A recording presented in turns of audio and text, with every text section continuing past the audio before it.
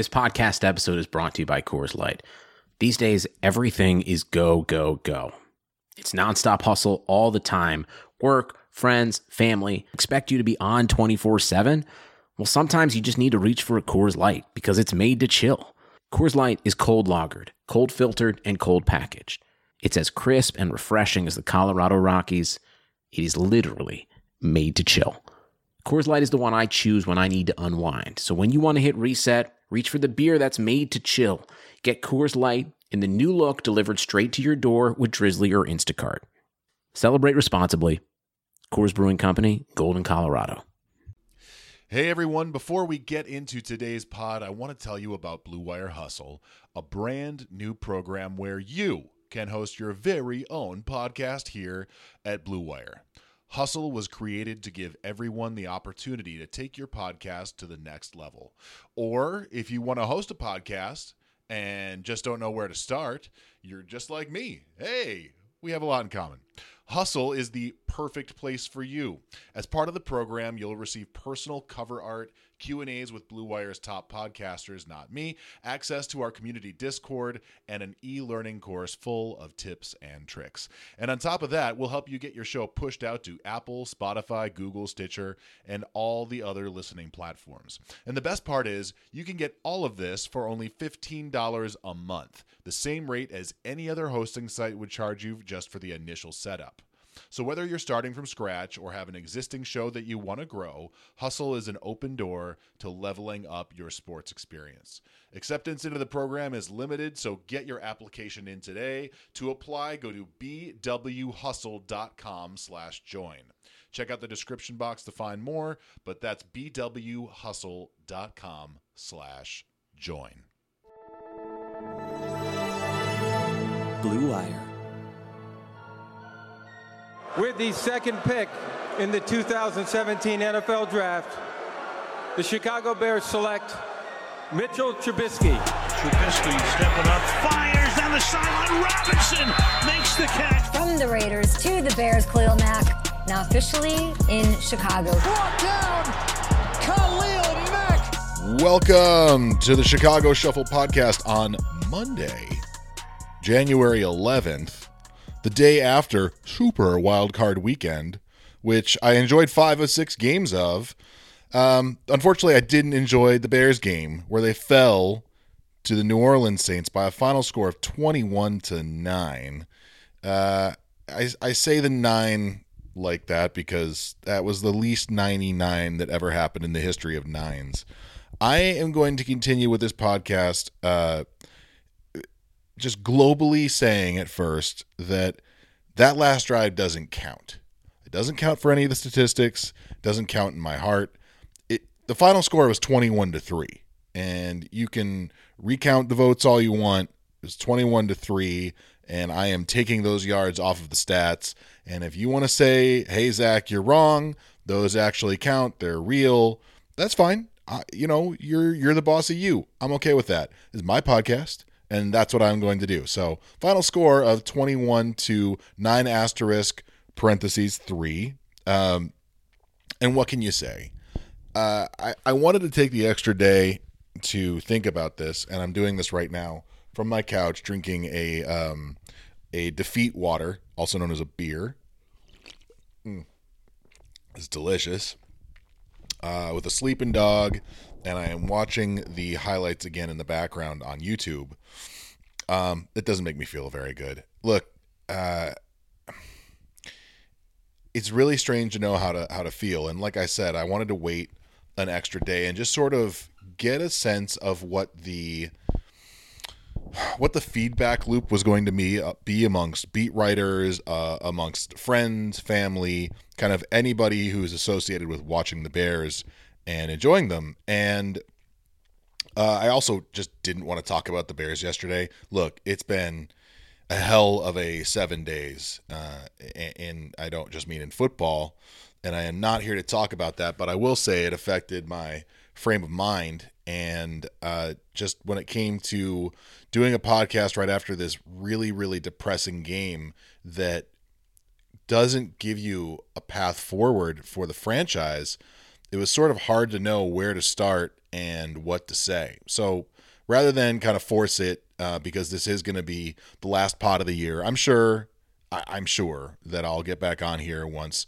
news of what's going to happen with the rest of the franchise and the front office and whatever it is they decide to do comes up. I'm sure we'll get into that. But for the moment, I just wanted to take a second to let my kind of bummed out feelings pass by and see if anything else came up. It didn't really. So let's just kind of go into the game first of all, and what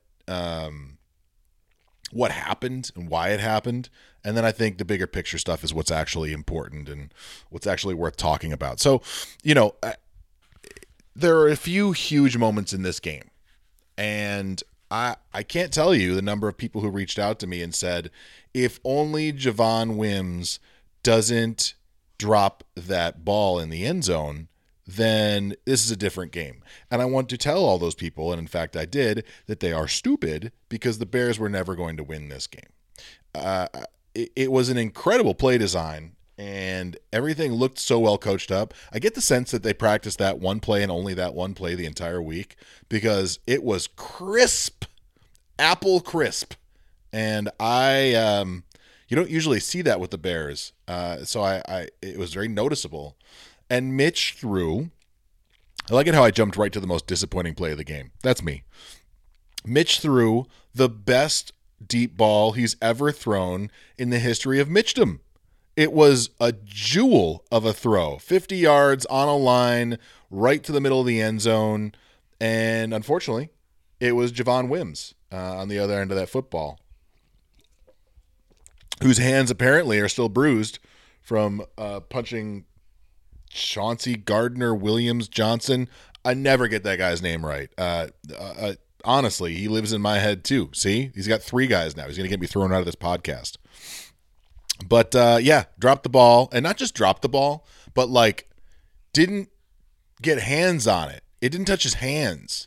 It went through his arms and hit a forearm. I feel like as a wide receiver, a professionally paid wide receiver, in any circumstance, that it should touch hand. It's like if you're wiping your ass and you get some on your forearm, you need to go to sleep or stop drinking or get medical attention. Something has gone drastically wrong. And I feel like that's a perfect analogy for Javon Wims and his ability to catch a football right now. It hit your forearm. Not good. So you knew right from that moment, not that it was a game-changing call or a play, but that it was the sort of thing that just let you know that this wasn't going to be our day, that the opportunity to pull a crazy upset that Minnesota did the year before and against those Saints, or that the Browns did against the Steelers, there was not going to be any sort of positive momentum that would put the pressure on the Saints and make it the sort of thing where it was just going to go the Bears' way. The Bears were going to find a way to lose this game. And the number of missed opportunities, the number of times that, look, New Orleans was looking for a reason to lose. And I know that's a really good team with a great offense, offensive line, and a really good defense, but Drew Brees is completely in the noodle arm part of his career. I was saying to a friend earlier,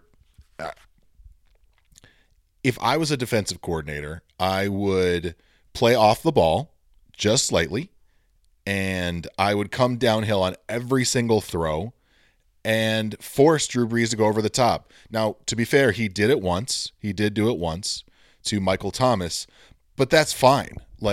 I dare him to beat me that way. That he did it once isn't enough to say, well, this isn't a reason to stop doing that sort of thing. The Bears defense played great, especially the front. There were tackles for loss. Alvin Kamara, to a lesser extent, Michael Thomas, were held down. They gave the Bears every opportunity to win and almost had 2 turnovers. John Jenkins, I guess they're going to show it as a fumble recovery in the box score. Does anybody else? It was an interception, right? He caught it. It flew up in the air and he caught it and he rolled over and it never touched the ground. Am I wrong about that? And then there was the Kindle Vildor No, it wasn't Kindle Vildor. Duke Shelley, I got them confused. Deflection where the nose of the ball touched the ground. And it was just like the Bears defense did more than enough to win until they were on the field so long that they finally just gave it up. And it's a wasted effort. It's just another wasted effort in a season full of really good defensive efforts that were wasted. Now, it had been like 5 or 6 weeks since we'd seen that from the Bears, but the fact that New Orleans is a compromised offense when Alvin Kamara isn't doing crazy things, and that the Bears down a number of players, down 2 cornerbacks, they're 2 and 3, and down Roquan Smith, who is a second-team All-Pro, put in that sort of effort, it just bums you out all the more, doesn't it? And it bums you out all the more because the Bears, and again, I deny the reality of that last garbage drive, didn't convert a third down all game. Not a one. 0 for 9. Oh, that defeat water tastes so good. What can you say? What can you say? All the words about having figured out something in this offense and this, taking a step and doing what we need to do to move the team forward and that we figured things out. Yeah, it was just kind of against bad defenses. And this is sort of where the conversation goes forward. I didn't expect the Bears to win today. And if you're listening to this and you're listening to this pod after that defeat, you probably didn't either. Because, at least as far as I'm concerned, when I'm super bummed out and I expected something better to happen, I don't watch the highlights and I don't listen to the podcast because it's a bummer to think about. So you're listening to this because you expected to happen what I expected to happen. And now it's more of a question of, what the hell do we do now?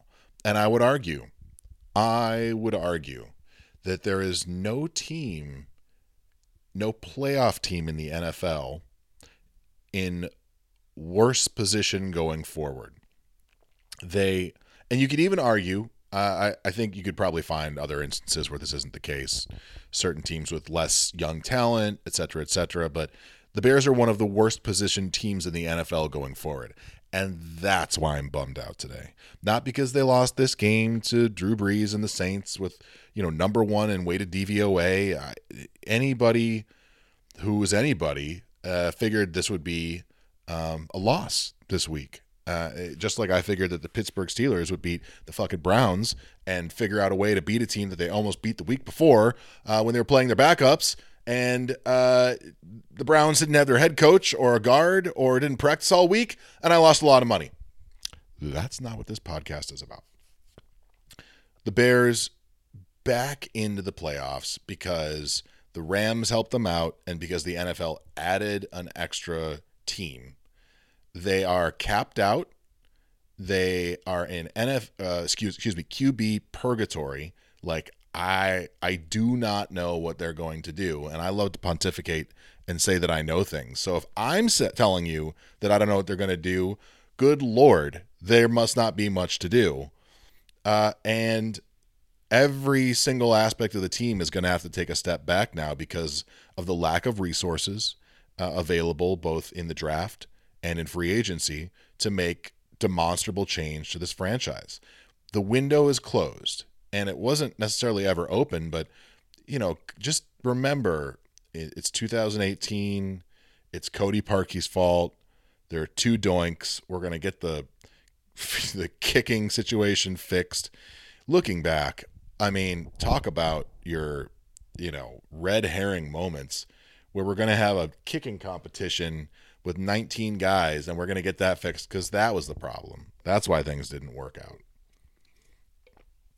Now we've got Cairo Santos, who put in arguably the best field goal kicking season in Chicago Bears history, and you have what you have. By the way, he's a free agent, and, I hope he's a Bear for years to come. There's a possibility he's like, yeah, I just want to play somewhere else, and look, they're offering me all this money. It remains to be seen whether the Bears have solved their kicking woes or not. So, the Bears have 30 free agents. 3-0, and among them, I guess most significantly, you'll say Mitch, right? But then let's just kind of go around the bend. Allen Robinson is likely going to hit the free agent market. Now, the Bears could decide to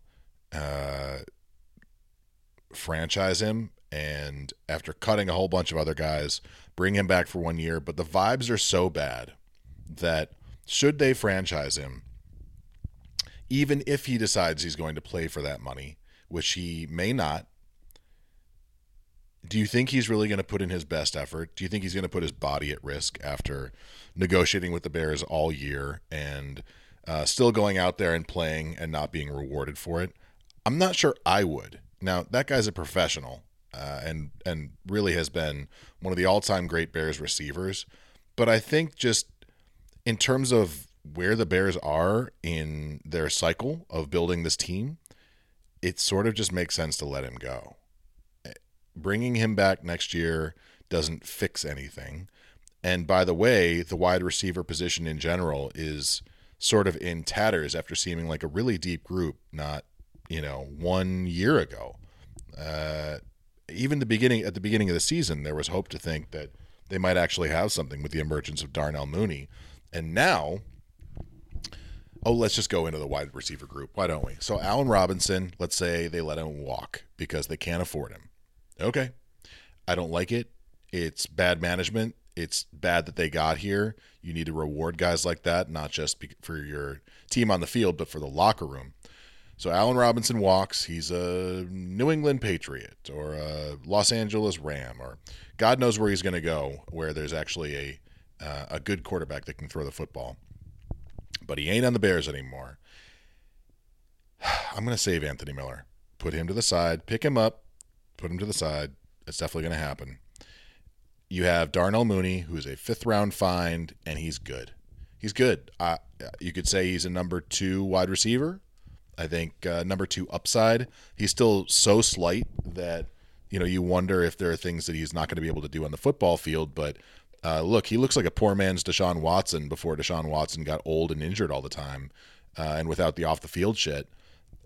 He's a find and a half. If they can find a quarterback who can throw down the field, I think he can be even better.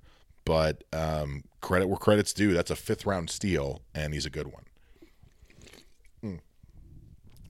All right. Javon Wims, he is a free agent, and I'll be the first to say that he's not welcome back. I'm just going to say that. Javon, thank you. It's always nice when a 7th-round camp guy makes the team, and you feel like, hey, we got one here. We might have stolen one, and he's showing something, and then he sticks on the roster for a couple of years. Yeah, that time is over now. And then you've got Riley Ridley, who I've said this on the podcast before, was really excited about. Genuinely excited. I thought that he was gonna be a guy. Every draft Nick told me that was like a real steal, like a really, really good one. He's Calvin Ridley's brother, the amazing route running, all the things that were wrong with Anthony Miller. See, I already mentioned him again.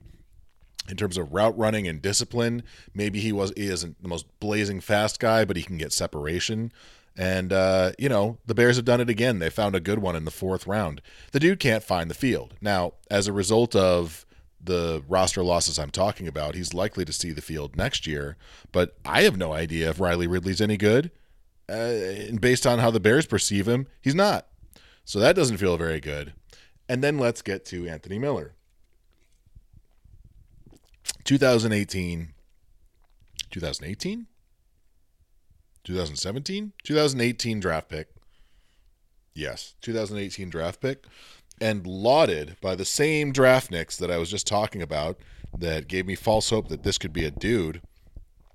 I was thinking back the other day to the Bears beat writers who were in Bourbonnais. Oh, gosh. Remember the before times when there was Bourbonnais, when there were training camps and you could go and you could watch them? That's a nice moment. Anywho, Anthony Miller was fucking uncoverable in camp. Just separation all the time. And now I watch him and it's hard to figure out exactly how he got here. Like, did he lose the ability to separate? Is he so mentally gridlocked by trying to run certain routes that he isn't able to use his instincts to get open, has he lost it? Has he lost a step of what made him great? One of the things that he was so lauded for coming out of Memphis was his competitive nature, his Steve Smith kind of feistiness, and that he would fight for the ball and get it. And what we got, the ultimate result, was all of the head case and none of the competitiveness. Like, it's one thing if you're a guy who talks all kinds of shit and, you know, is just indefatigable when it comes to your self-belief and all that kind of stuff. But if you don't catch balls, if you drop them all the time, if you fumble, if you're a non-factor in games, and then every time you do catch one, you get up and shout in a guy's face and point and nearly get a penalty for taunting, that's not a good sign. And then you have this one today, the final nail in the coffin, where, you know, Chauncey Gardner-Williams Johnson - does it again. I would love to know what it is that dude says, because it is just, they can't turn down the bait. And, you know, Anthony Miller loses control of his emotions for the millionth time after being warned during the week, as the whole team was, that this was going to happen. Still can't control his emotions. Gets thrown out of the game when the Bears are already shorthanded. Now, I looked it up. In that moment, actually, I looked it up. His cap hit is $500,000 next year. It's the last year of his deal. It's hard to see someone that valuable or like that cheap getting cut. It's hard to believe that would happen. But if the Bears want to send a message about good guys and locker rooms and all that stuff, I suppose he could be shown the door, or at least, you know, be a training camp, you know, in the fight for the roster spot sort of thing. My expectation is we'll see him back next year. I know the hyperbole of the moment demands that we say he should kick his ass out, and I think that's the last snap in a Bears uniform you'll ever see him make. I did see one thing, and I don't have the full game film right now, but I would recommend you go back, because after Anthony Miller gets thrown out, Nagy talks to him for a second, and Miller kind of like jerks away in this really kind of aggressive way. I need to go back and look at it again, because it looks ugly and gross. It looks like if Nagy didn't have cameras all over him, he would have gotten in his face, because that's what I feel like I would have done. It's bad. It's bad. It's a lack of discipline, and I am all for self-expression. I'm all for letting people know when you do something good.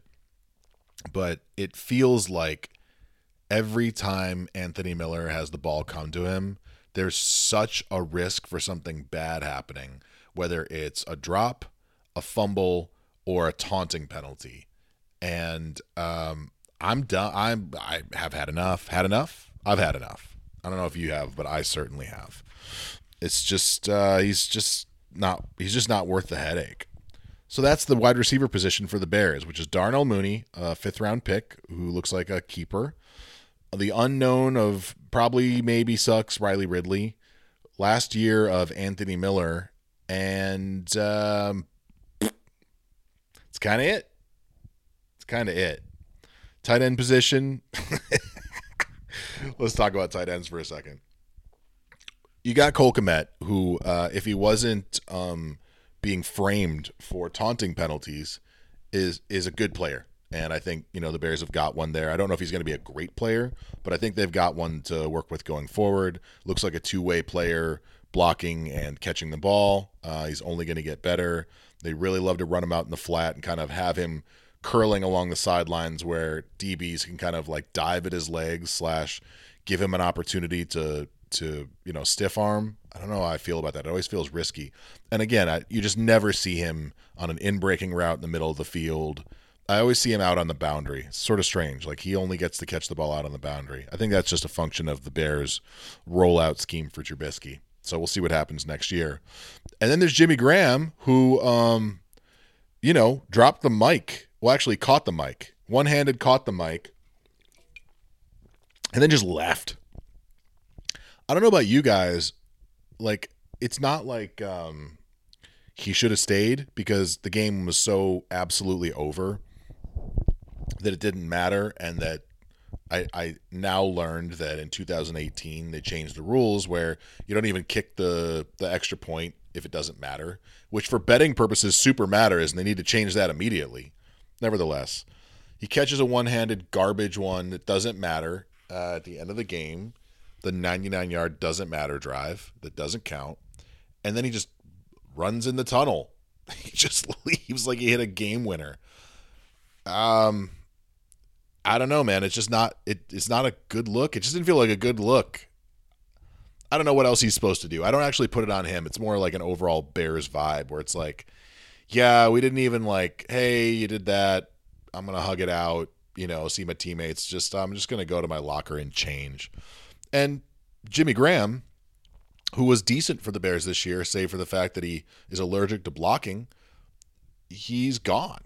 He's gone after the season because he has no more guaranteed money, or very little guaranteed money, and the Bears are capped out. So it was a 1-year, $8 million deal for Jimmy Graham, in the latest in the, if we just add this one player, then we'll be happy. Then we'll be happy. Then we'll be happy. I give a lot of credit to Robert Mays on the Athletic podcast for kind of framing it in such a way where Pace's decisions of late, his free agent decisions, have been just one more guy, be it Robert Quinn for $30 million guaranteed, or Jimmy Graham for $8 million. It's just sort of like, it's lying to yourself that the core issues at work can be fixed with these peripheral moves. And so Jimmy Graham, the Jimmy Graham era, we'll never forget it. It was 1 year. He was fine. And now the Bears move forward with, I don't know if they have Demetrius Harris under contract for another year, but it's Cole Kmet and Laundry. So that position is now somewhat bereft. Let's go O-line. Left tackle Charles Leno is still under contract. He should be replaced. They need to move on from him, but there may be too much guaranteed money to move on from him, and he's not the worst. Left guard should be Cody Whitehair. Sam Mustipher could be the starting center next year. James Daniels should be back from his injury, and my hope would be that they put him at right guard if he's capable, center if he's not. And then right tackle is Bobby Massey, another guy who's owed a lot of money, who needs to be replaced as well. I think that's where I've earmarked the Bears' first-round pick, is for a left or right tackle, certainly for O-line development. And then Alex Bars could be a really good depth swing tackle, swing guard. I love him as a backup depth guy. That's it. Jermaine Ifedi is out of contract. He was a 1-year stopgap. Rashard Coward should never see the field for the Chicago Bears again. God bless him. I'm sure he's a good guy, but he's just not an NFL starting caliber player. And that's kind of it. They need to cycle the position. Otherwise, I think that Juan Castillo did a good job of finding O-line play that worked and finding a group that could play. So at least from a coaching perspective, if they're not going to completely clean house, which it doesn't seem like they're going to do, and we'll talk about that he should be back and be given the opportunity to continue what he's done, because the O-line was clearly better in the second half of the season, and they were a triage unit early on. So credit to him. The quarterback position, they're financially beholden to Nick Foles, who is trash, really, really bad. And I'm reminded of that because I watched the New Orleans Bears game before I, got prepped for this podcast, and it is just a series of Nick Foles doing the Rex Grossman 19,000 step drop back, fading away from pressure, throwing it up for grabs. So I'm not exactly excited about another year of Nick Foles under whatever circumstances they might bring him in. And then you guys, there's just we are in the wilds at the quarterback position. Mitch, after the game, a really good dude, very magnanimous, said the right things. I think there's unfinished business for me in Chicago. That business is going to remain unfinished as he goes and plays elsewhere next season. I can't foresee a world, either from the alignment of the coaching staff, the front office's desire to get away from him and get away from their mistake, from his desire to get away from the offense run in Chicago and the blame that he takes for the way in which it's done. It seems for all parties it is time to go somewhere else. And then you just have to think about who's available next year. And it is a laundry list of depression. It is a terrible set of feelings. It is Jameis Winston. By the way, the Bears can't afford anything. So any of these guys who actually are worth signing, that are actually going to get a couple of bucks, it ain't coming in Chicago. The reason why you would come to Chicago if you were able to accurately throw a football is that Nick Foles is your competition to be an NFL starter. And that's sort of it. That's kind of all they can offer, because it's not a bevy of skill position talent on offense. It's not an offensive guru who's going to put you in a position to increase your personal value. It's literally for a starting job. And so Cam Newton, Sam Darnold, if they cut him loose, I'm not of the mind that the Bears should be trading any sort of draft capital for any sort of player on the market, because again, they don't have draft capital to trade, and none of these guys are guaranteed solutions. So you just be going further down the hole, digging yourself deeper from a hole that I think we all believe, and I'll speak for all of you since you're listening, I'm going to tell you how you feel, that the Bears are going to have to start over to get over the hump. But as it stands for the current regime, the current roster, it's going to have to be a Ryan Fitzpatrick is a best case scenario for me. Nick Foles and Ryan Fitzpatrick going into the next season, two great locker room guys. One of them is bound to be hot going into the season. Get the team believing in him. Go with that. The Fitz would be awesome. He's got the beard for Chicago. That's the guy I want. I want Ryan Fitzpatrick, because not only is he decent at times, he also has these like super energetic, positive vibes and has clear leadership identity. And that identity is something the Bears offense has lacked forever. So I really actually do believe that's the best case scenario for the Bears. Anybody who's talking about like Tyrod Taylor, or what are we talking about? And then there's the draft. Absolutely fucking not. Absolutely fucking not. The Bears have the 20th pick in the draft. There will be no quarterbacks worth selecting available at that point. Ryan Pace, should he remain gainfully employed by the Chicago Bears, has selected Mike Glennon, Chase Daniel, Mitch Trubisky, and Nick Foles as the four quarterbacks. He got four swings. Four swings. And those are the four swings he took. Those are check swings, ladies and gentlemen. Those are whiffs. Those are terrible whiffs. Those are missed it by 2 feet whiffs. He should not be allowed to select another quarterback to play for the Chicago Bears. If they want to keep him another year and mandate that he bolster the offensive line and get a veteran stopgap, I mean, I'm not pleased about that, but I can at least handle it. If he's going to go into the draft and trade up and trade future assets for another guy that he can't accurately select, I'm just sort of out. I don't know what the hell I would do. So we're in the wilds at the quarterback position. And then the running back position, you've got David Montgomery, who I may have overstepped and said, look, he really is a great, great player, and he might, be an ascendant running back in the league. I don't think that's entirely wrong, but I think he's going to be a guy that's never going to reach this sort of there is a plane of NFL running backs that are transcendent. And right now that's like Derrick Henry, I think Dalvin Cook, Christian McCaffrey, guys like that who you can structure an entire offense around and provide identity, and everything else can, be predicated on that primary threat versus most teams, which are quarterback, primarily quarterback run teams.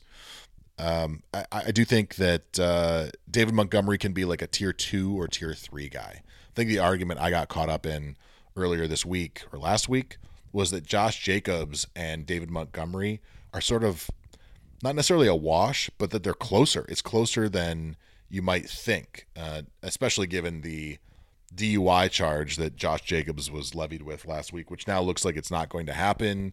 So perhaps I jumped the gun on that. But either way, from a Bears perspective, David Montgomery is a really good running back and deserves the chance to be a primary in the league.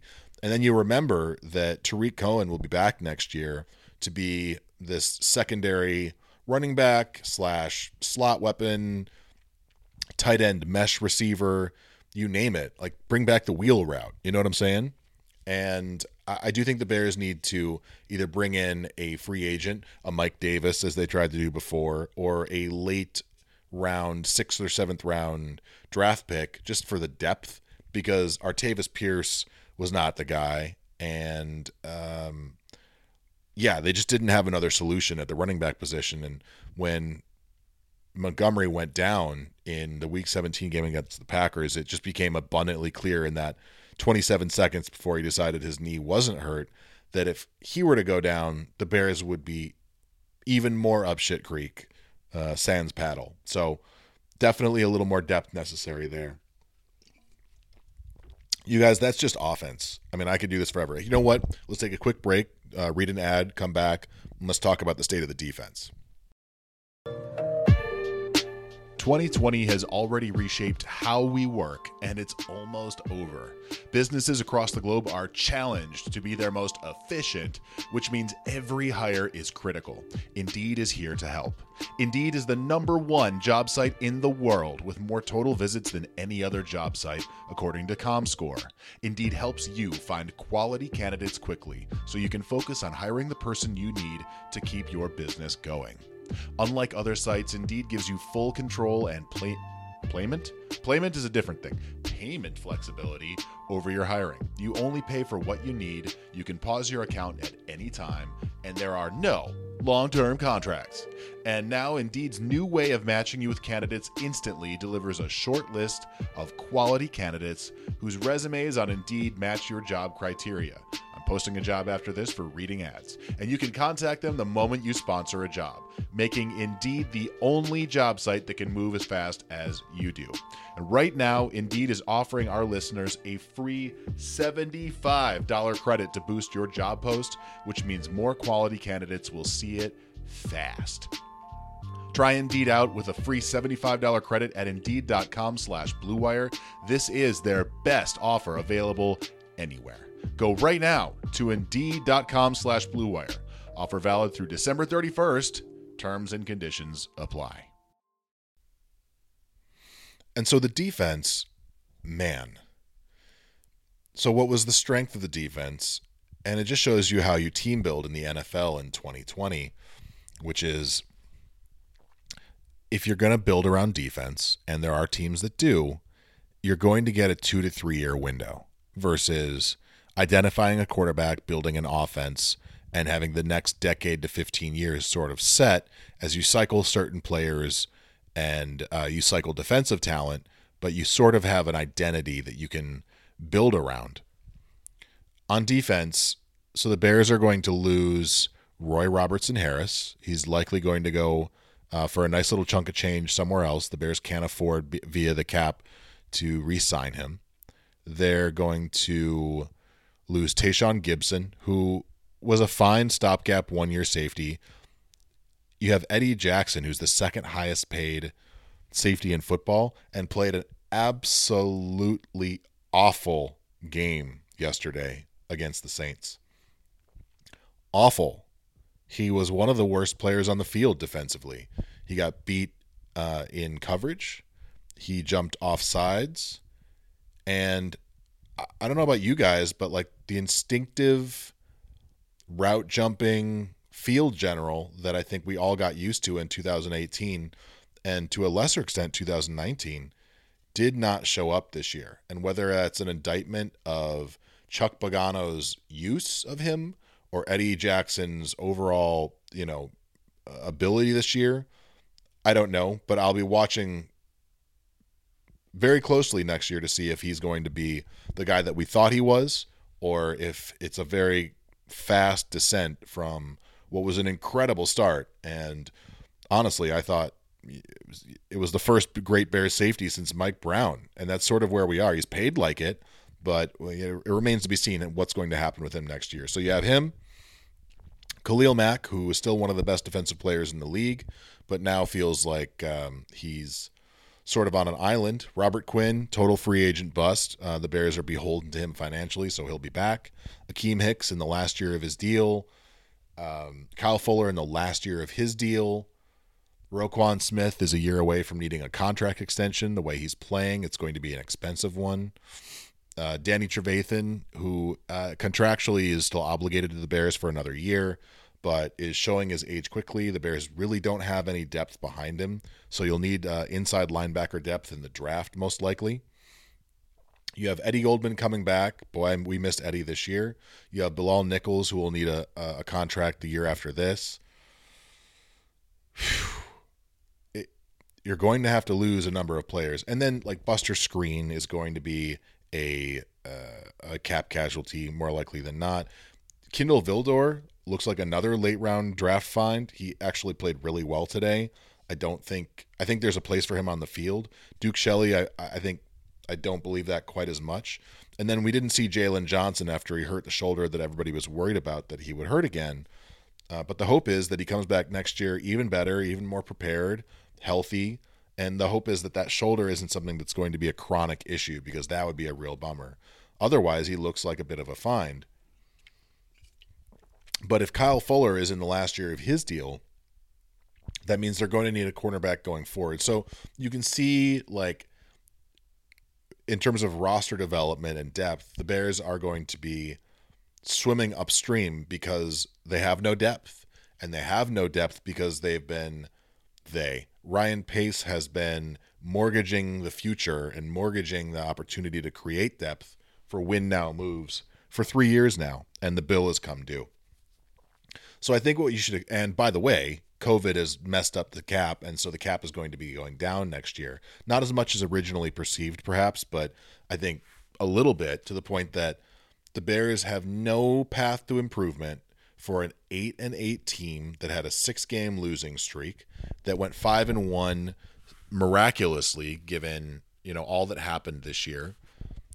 Detroit is going to start all the way from the studs. They may have to start from scratch and take a step back next year, but I think they're taking the step that the Bears need to be taking soon, which is to bring in a new mind and rebuild. And so, yes, the Bears might be able to beat them next year, but I wouldn't count on it going forward. The Minnesota Vikings took a huge step back this year by bringing in all these young guys, cutting loose a lot of expensive roster talent. And so I would expect them to bounce back next year. I would expect them to be better. I don't know what it means for them that they're losing Gary Kubiak as an offensive coordinator, because, he was the one that had designed that zone read, stretch run, play action game. I don't know if they're going to continue that, bring in a new mind, what have you. But I would expect them to be better. And then, the Green Bay Packers are the class of the NFC at the moment. So there's every possibility that the Bears are fighting for third place in the division, not just next year, but in the years to come. There is no path forward for this team without bringing it all back down and starting from scratch.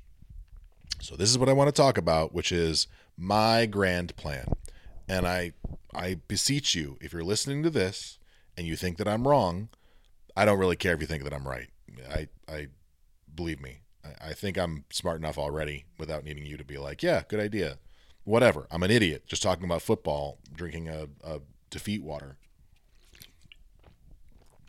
If the Bears fired Ryan Pace today and hired me, here's what next year looks like. I go into the offseason and the draft letting people know that the stars are available for draft capital. The stars being Akeem Hicks, Kyle Fuller, Khalil Mack, Eddie Jackson.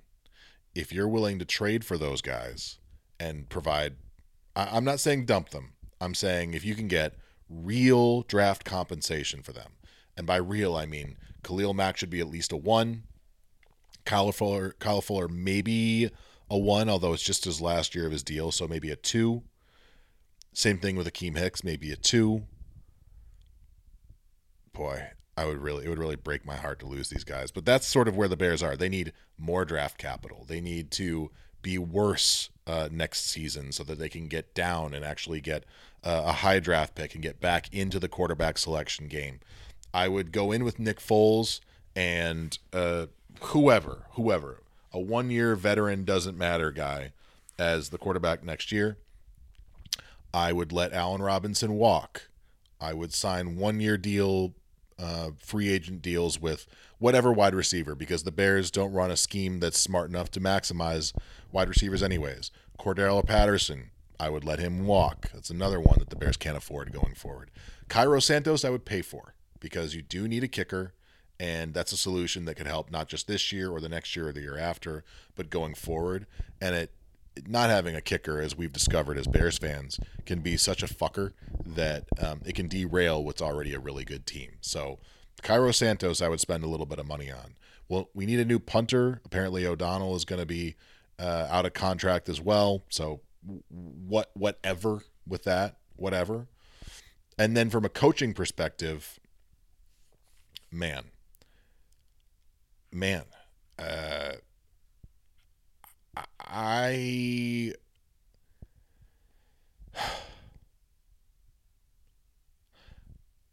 it's really tough with Matt Nagy. He's not the guy. I want him to be the guy. He's a good guy, but he's not the guy. And there have been moments this year where I thought, we brought him in early in his coaching career, and he's made a billion mistakes on the job, but he's never lost the respect of the locker room, which matters. And he's learned from some of his mistakes to the point that he's changed his offense and adapted and allowed other voices in the room. And the Bears have adapted to the personnel that they have. I just feel that offensively, in terms of the way he sees the game, in terms of his macro view of the roster, he's always a step behind the adjustment, whether it's in-game or in-season. It always feels like in the press conference he sees it, but in the game he doesn't. And that's a problem. I've never seen him outsmart the other team. I did in 2018 when he brought over the Andy Reid offense. But as soon as the league made the adjustment to the RPO scheme, that was sort of it. So I bring back Nagy for 1 more year because he's under contract for 2. We'll let him have work with the young guys and work on his coaching ability to see what we've got there. And it's sort of a lame duck thing, but hey, I'm the GM now. That's what I'm going to do.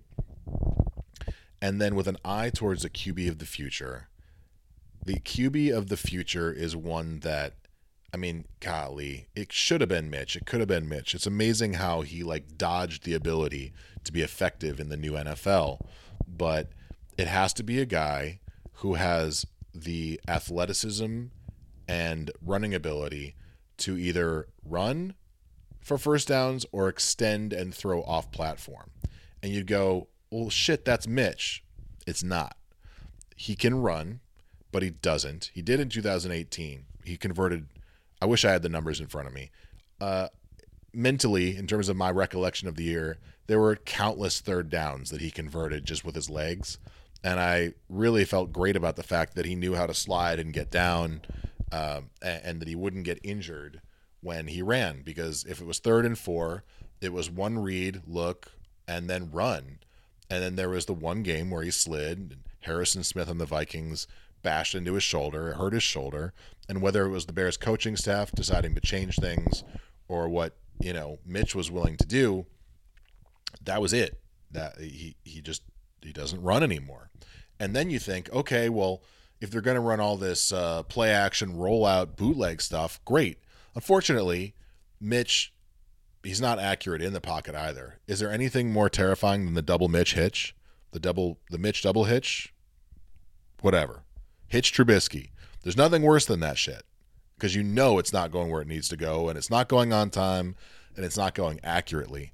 And then rolling out, look, whether or not he's more accurate rolling out isn't something I can evaluate, because his brain breaks off platform. He can't think off platform. So it doesn't matter if his ability to throw the ball is any good because he throws it into quintuple coverage. So he's managed to have the athleticism to be a guy in the modern NFL and just not be able to do it. It's sort of insane. So as I look towards the next, Bears draft pick, it's a guy who has the athleticism to run and or throw off schedule and have a significant amount of arm talent. Like, the advantage you get with a guy who can sling it, who can really pump the fucking fastball, it's insane. And it makes up for so many mistakes. Like, Lamar Jackson is really inaccurate down the field, but because he's so dynamic running the football and he's so good with his shorter to short intermediate stuff, he can still be an MVP of the league.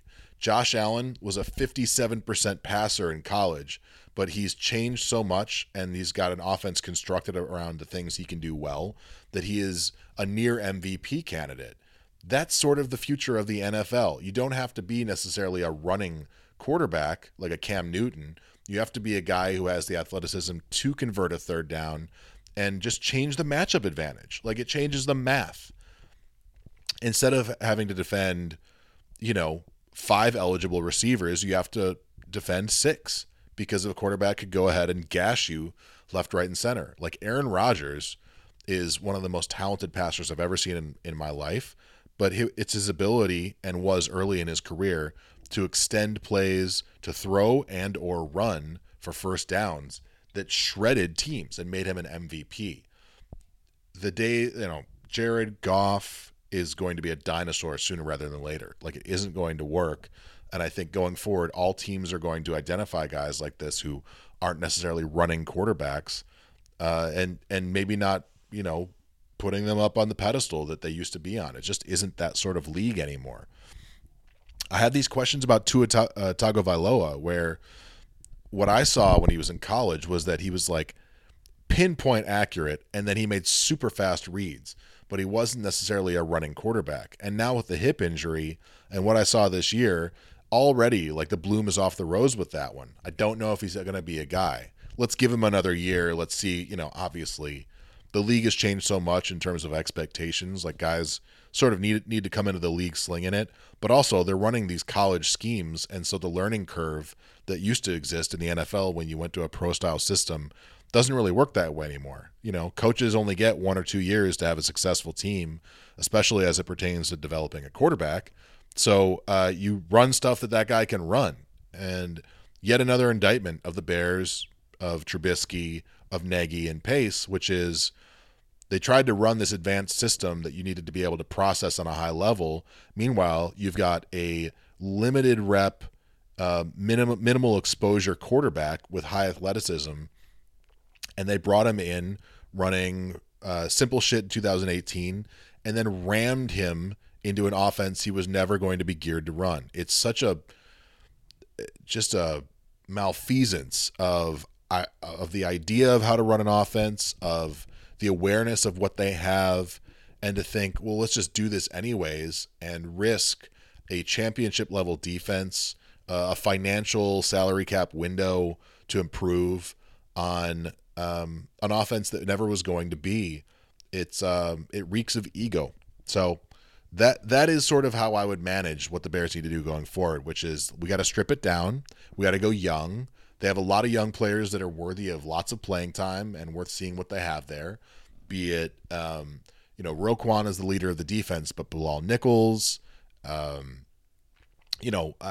is Iggy ever going to be anything besides a special teams player on the Bears? I don't know. Kindle Vildor, Duke Shelley. Let's see what they look like with increased reps. Jalen Johnson. Jalen Johnson. And then on the offensive side of the football, get Cole Kmet involved. Let Mooney be the guy. Let Riley Ridley play. Let Mustipher be the center. Just continue to build around these guys because that's really what you have. And the likelihood is the Bears are going to end up, if they did all these things, if they dumped these guys, with a very high draft pick. You can take another swing at identifying a quarterback.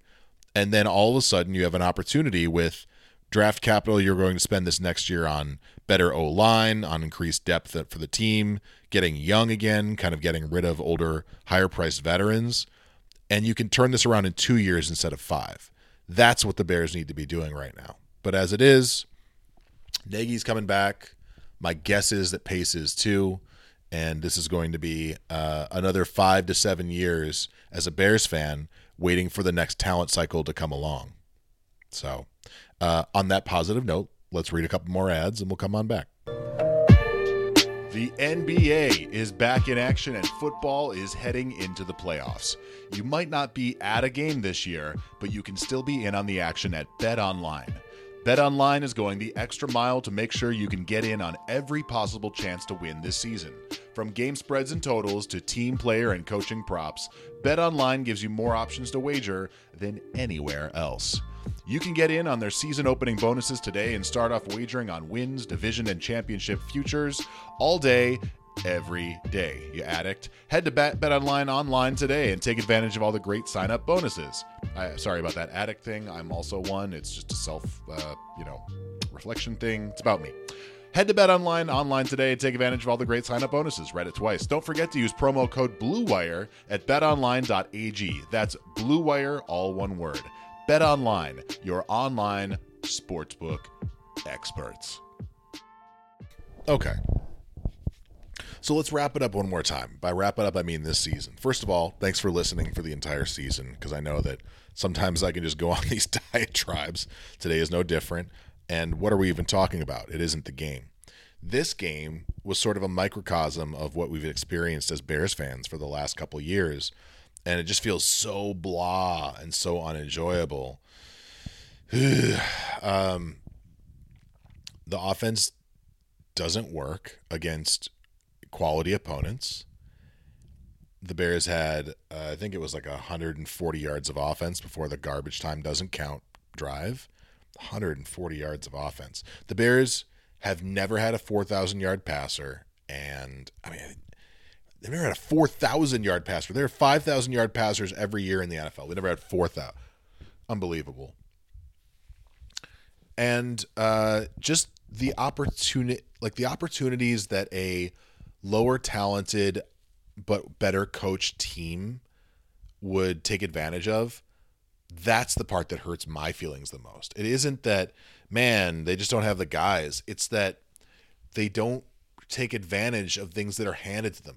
The Saints wanted to be killed yesterday. They wanted to be knocked off. They wanted to be upset. But the Bears aren't coached well enough for that to happen. And so, sometimes it's a thing where you go, if they just got this thing, they just got a quarterback, then they'd be good. If they just got, made some changes on defense, then they'd be good. If they just changed the O-line a little bit, then they'd be good. If they just got a general manager who understood how to put things together, then they'd be good. Unfortunately, there are weaknesses at every phase of the operation that, at least to me, say that the Bears are fucked until they change this thing at the very, very tippity top of things. So that's Jerry Angelo, who's a businessman, but he's not a football guy. And if the McCaskies are going to do anything, if Virginia's ever going to see a winning football team, I think it's time to make a switch, to understand that you're not going to be able to understand how to make these changes yourself, and that a quality football executive who spent a life understanding how to do this needs to be brought in. And I just have this dream that I said to Ricky, friend of the pod, guest of the pod, a few ago, which is, I bet Bill Belichick's getting tired. I bet he's getting tired of the sidelines. I bet he's getting tired of the press conferences. And maybe he's getting tired of Robert Kraft. They don't seem like the best of friends at this point. It seems like they tolerate one another because Belichick can do whatever he wants.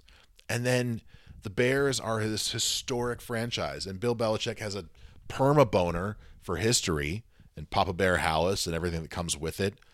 If you just went to Bill and said, hey, why don't you come upstairs? Why don't you run the franchise, and you can hire your personnel guy, and you can hire your coach, and you can tell them to run it the way you want to run it, but you get to fucking get away from the minutia, the daily bullshit, the coaching of it all.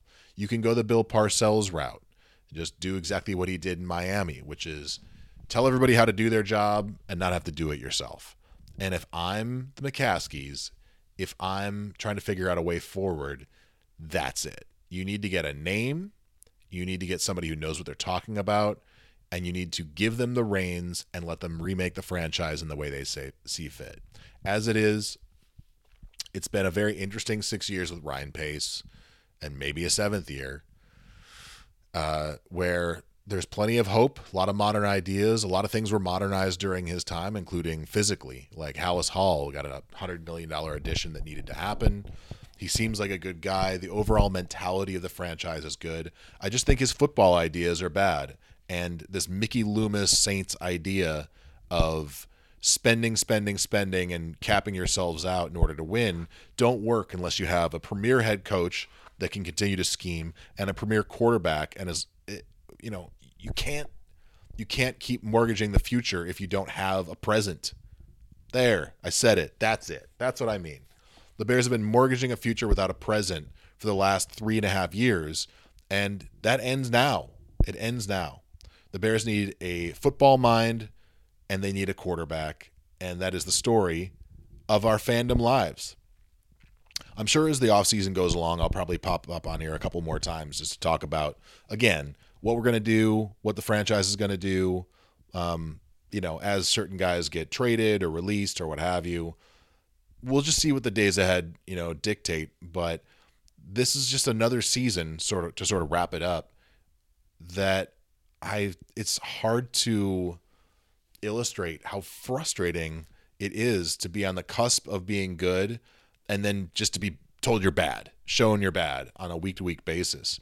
It's incredibly dispiriting. It'd be more fun to be just shitty and root for draft picks or, God forbid, we're ever just consistently good, not just this year, but going forward. So I continue to hope for that. I think there are going to be, there will be a day where you wake up and the Bears they found a quarterback. And I don't know if it's going to be because they've got the correct people in there to identify them and develop them, or they just lucked into it, because that does happen. It is really hard to identify a good quarterback in the NFL, and maybe one day we just stumble into the damn thing and win the damn lottery. It is possible, and I am going to stay hopeful for that.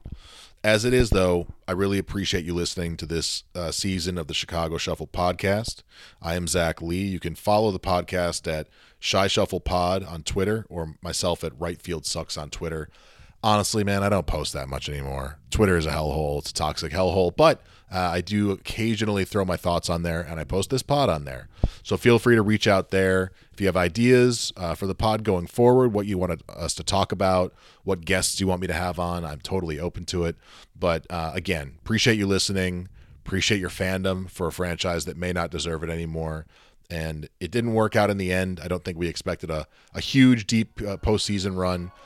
But thus ends the 8-9 Chicago Bears of pandemic year 2020. And I really appreciate you listening. Y'all take care. Be safe.